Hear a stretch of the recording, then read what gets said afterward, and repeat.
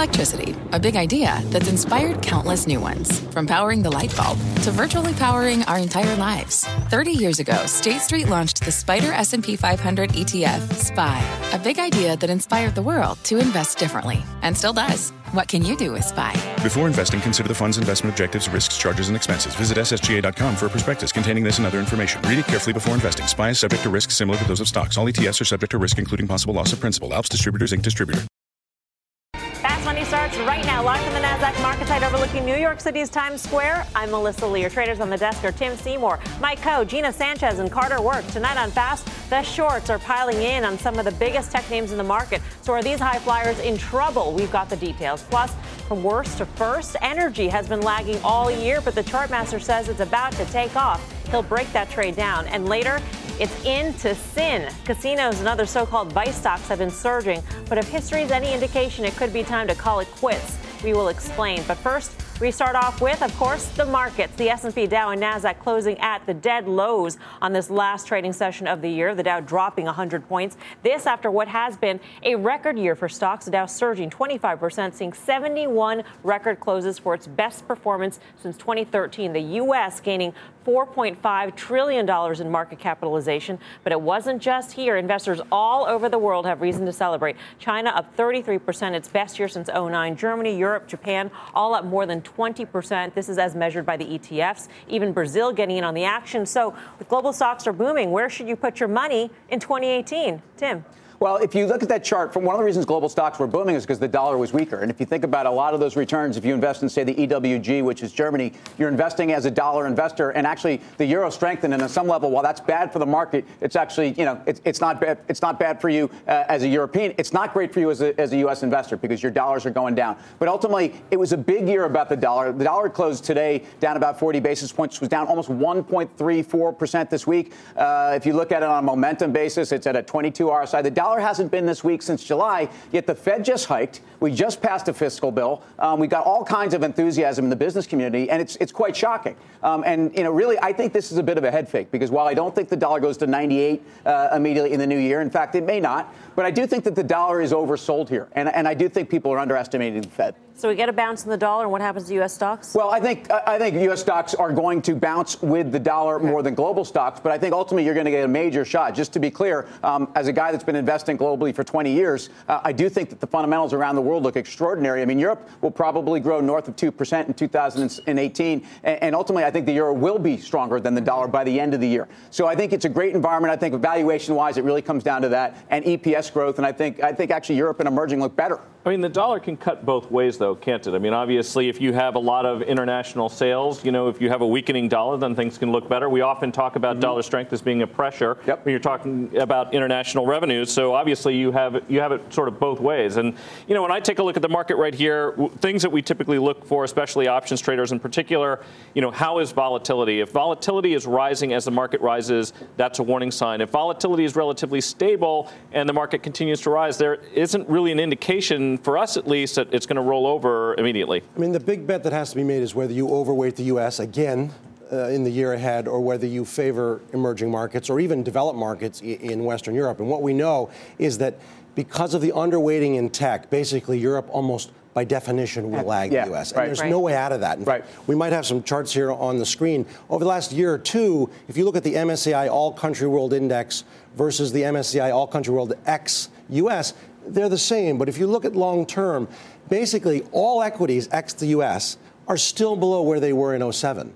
And the stock 600 is still below where it was in 2000. When you look at these long-term charts, Carter, because, what I see for emerging and for commodity, these are long cycles. Emerging underperformed for 5.5 years before it's kind of double bottomed in the last year. And Gina knows a lot about these markets, too. So does that are you looking at the longer trend? Because we're not talking about single stocks. Sure. We're talking about entire indices. Gina. Yeah, absolutely. And I was going to make a point that, in fact, our emerging markets have been coming out of a cyclical rut. Right. And they still are cheap relative to where they can go from here. And we're definitely betting emerging markets over the U.S. for 2018. So, and that's what that means. You have to have, obviously, robust economic growth. That's a risk-on kind of bet. Because defense is saying, listen, idiosyncratic tech will prevail. Or idiosyncratic, I sell the best coffee, Starbucks or Home Depot, meaning, and typically that's a better bet unless you get a real robust economic cycle. Are we late in the cycle, or is it a new cycle? Well, we're late in the cycle, so but if you look at global trade is expanding, and global trade expanding, actually, given how the U.S. has been negotiating with regard to trade, we're going to get left out of that trade. Emerging markets are actually going to ride that through into 2018. They've had a great year this year, and they're going to have another good year next year because of that. Global trade right now is massive. I agree with that. The one thing I see, and I think we saw this after we knew the tax bill was a reality, is emerging really underperformed. It underperformed by 5%. When the U.S. markets look good, frankly, it's very difficult, even though that should be good for the world. It's been difficult for the other markets, even Europe, to outperform when you consider the size of the allocations. So, look, if a tax bill cuts most U.S. domiciled companies from 37, 38% down to 21, 22, and analysts are able to push up their earnings forecast 20%. Look, it's very front loaded. I think the next couple quarters could be good, and what's so good will be bad because it'll bring in the Fed. Carter, where would you put your money? It sounds like you're leaning towards the U.S. Oh, I would. Like you're questioning the growth because overseas. I think basically the sort of the rock sort of large cap or super cap growth names that dominate the index are actually in sustainable uptrends that are neither too steep, nor are they burdened with some of the things that might be coming in 2018. Yeah, no, I'm supportive of that, too. I mean, look, one of the things we have to think about is whether we see any real legitimate fundamental pressures that could harm U.S.-based companies.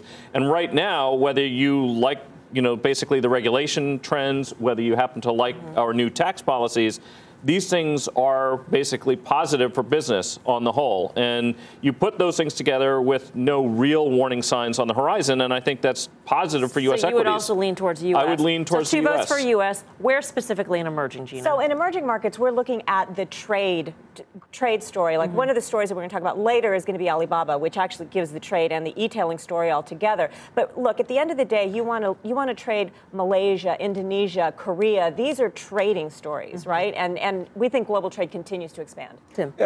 First of all, I think you've had enormous recoveries in places like South Africa, EZA, Turkey, TUR. There's a lot of ETFs you can play. I still think China tech is going to outperform. I still think if you believe in U.S. tech, you believe in China tech. You also believe in Taiwan Semi, and you believe in Samsung. And make no mistake, as much as we've been talking about that over here, these have been arguably the best performing companies in the world. You can have international exposure with U.S. companies, though, outside of the tech space, and take a look at one of the best performing more recently, like Caterpillar. So that's certainly an example of that. That chart, that doesn't scare you, the steepness of the chart, the valuations here? Well, this is really interesting because Caterpillar had been a favored short for quite a while, basically on the story that we were never going to see anything like basically the emerging market story that we had before, that the commodity boom was over once and for all. If you took a look at it on a trailing basis, you would say, well, the company is actually not that expensive. Of course, you have to recover. Basically, you have to see the proof come out, and we haven't seen that yet for Caterpillar. Right. Well, as we had mentioned, tech has been a key theme to the rally across the globe. Tim mentioned Chinese internet stocks. They've been surging along with the popular FANG names here in the United States, actually outperforming them. Chartmaster, you say one of the groups is overdone. Why don't you head over to the plasma? They've outperformed by a massive amount, but their relative performance to U.S. tech is quite poor for the 4th month in a row. Let's look at a few charts and then try to have a thesis here.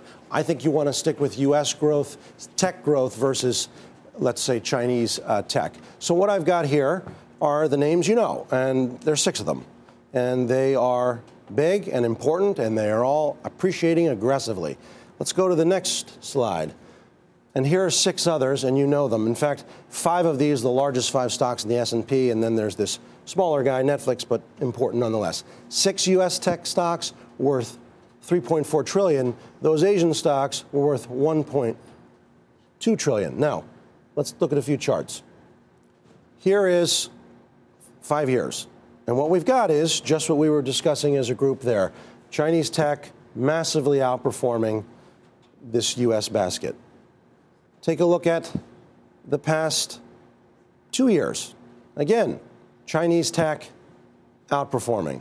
Let's bring it in a little closer. Here's the past 12 months, almost a double. Now, this is where it gets interesting. I'm going to do a 1-year chart, but instead of having 2 lines comparative, I'm going to look at relative performance of Chinese. So what we have now is not 2 lines, simply the 6 Chinese tech stocks, and this is relative performance to the U.S. Basically, what we have is the following situation. These have gone higher, and their relative performance peaked in September and has gone lower. I think that's not over yet, and I want to favor U.S. tech over this high-flying basket, which has been such an outperformer long term. Carter, come back over. We need you here on the desk tonight.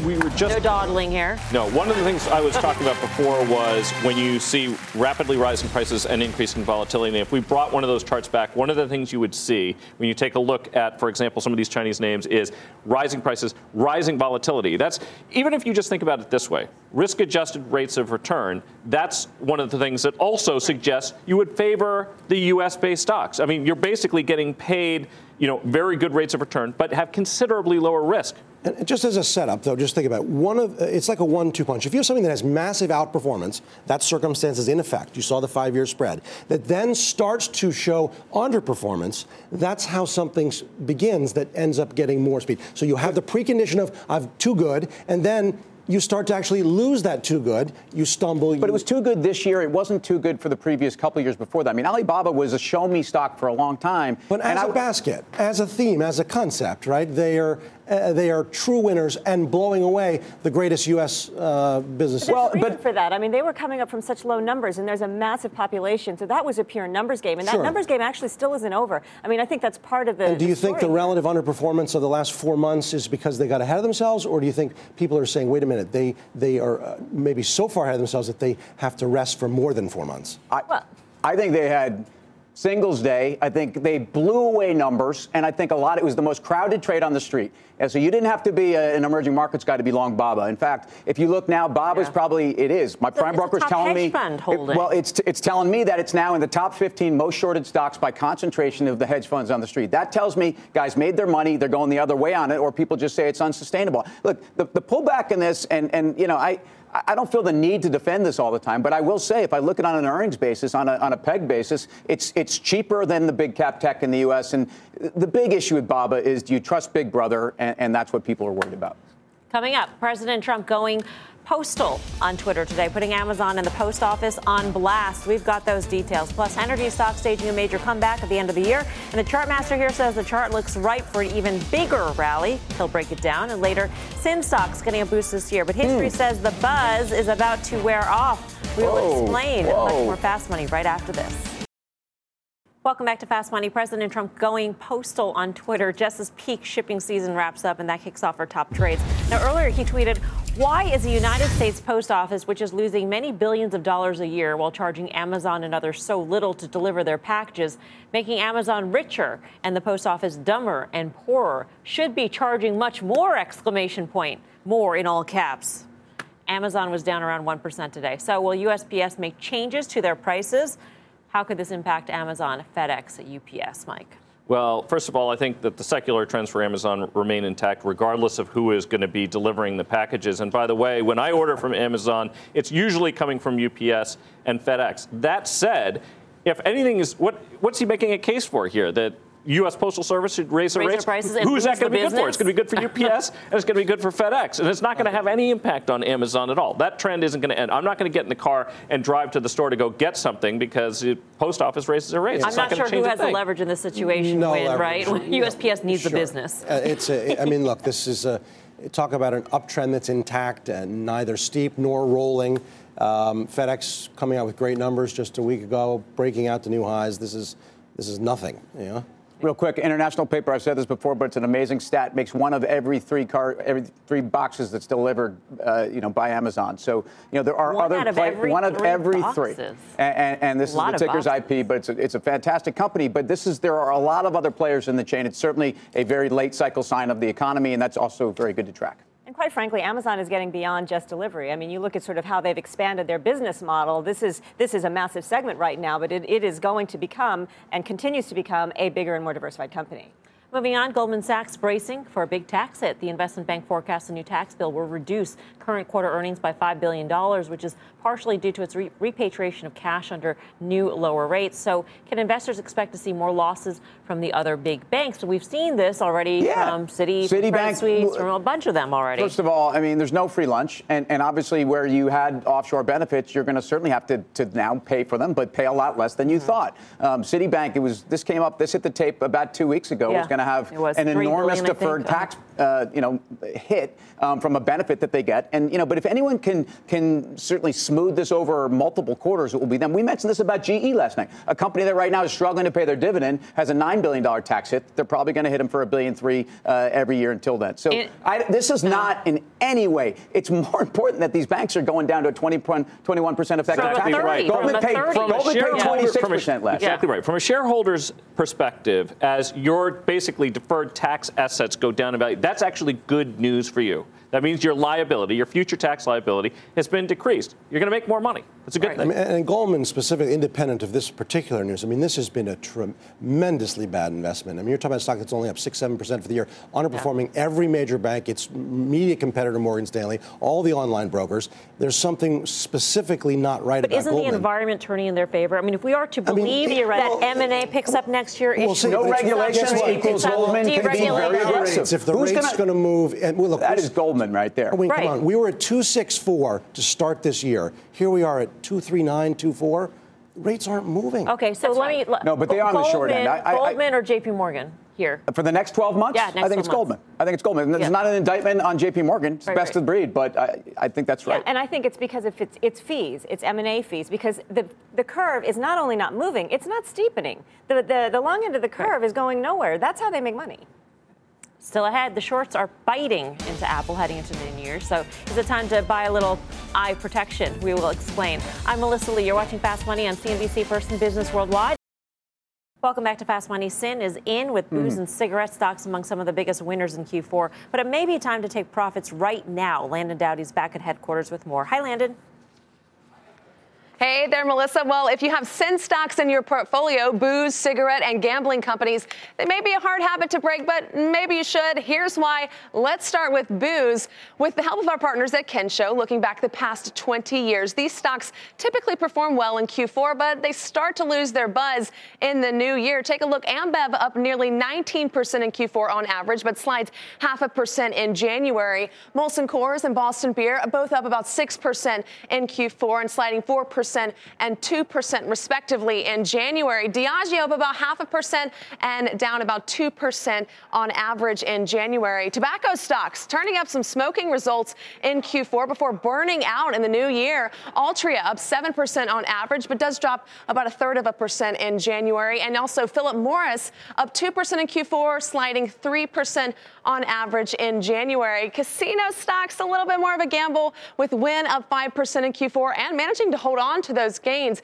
in the new year, while Churchill Downs has 7% average returns and MGM Resorts 1% in Q4, both pulling back down about 2% in January. So again, while a sin is in right now, you may want to dial it back a bit. Melissa, back over to you. Have a very happy New Year's. You too, Landon. Thanks. Landon Dowdy back at headquarters. You know what a sin is? Sin is in. Tim's vest. Yes. But sorry, I had to throw it out on there. On the eve of New Year's, though, this is actually something I think people revel in. In fact, seasonal. Look at that. It's seasonal. It's a little chilly out there. Just snuggle by the fire, put on a suede vest. Everybody, this is a New Year's thing. Grab your honey. That's what people do. So sin stocks, first of all, look what's going on in the cannabis industry, too. Over the last couple of days, these names have been ripping as California goes online.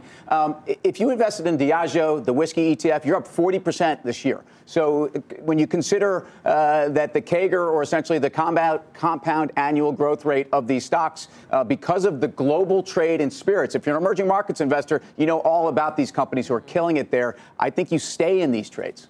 So interesting. I think the alcohol trade also gets helped by the tax plan, and it actually hurts tobacco at the same time. So I do actually think that alcohol gets traded. And on the emerging markets theme, if you believe in gambling, then you have to believe that Macau and China is going to be a big component of that. And win. Well, sure, the casinos. And you believe in sin, Carter? Come on, listen, guy like you. Every day you try to do a little bit. I mean, come on. Why does that just ring hollow?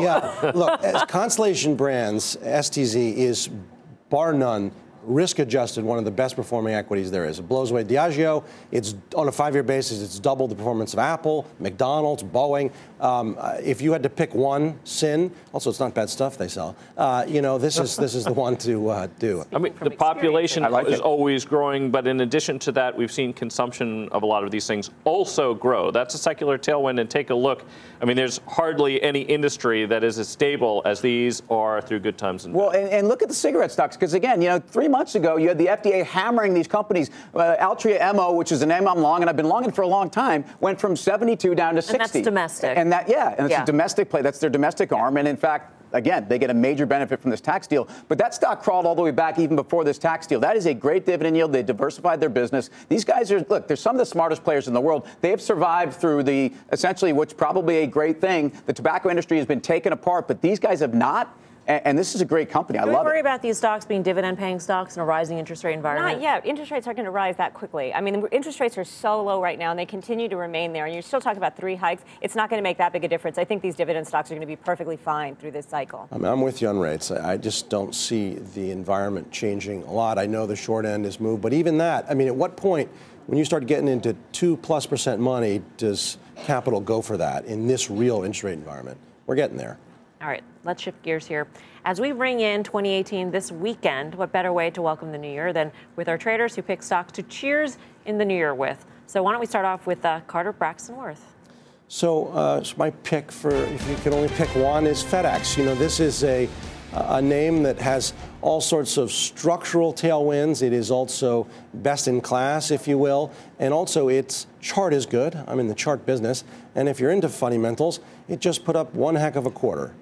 Gina. My favorite. So I actually am into Alibaba. I know that it's been going strong, but if you believe in e-tailing, then you believe in Alibaba. And if you believe in global trade, they deliver to 29 different countries. So you're still trading that global story. Mike. General Motors, the stock is incredibly cheap, and they're selling a lot of cars overseas, over 400,000 in December alone in China. I like General Motors. Tim. Well, we talked about Diageo, so again, I'm going to raise my glass on New Year's Eve. Mel, you have a very happy New Year. Great to have everybody, Gina. And thank you all for watching 2017. Absolutely. Thanks for making it a great year here on Fast Money. Have a very happy and safe New Year's. We'll see you here. Options Action's up right after the break. Stay tuned. You seek the key. But first, you must learn the ways of precision, craft, and performance with Acura's all-electric ZDX. With a premium Bang & Olufsen sound system up to a 313-mile range and a Type S variant with an estimated 500 horsepower, the ZDX is their most powerful SUV yet. Unlock the energy when you visit Acura.com to order yours today.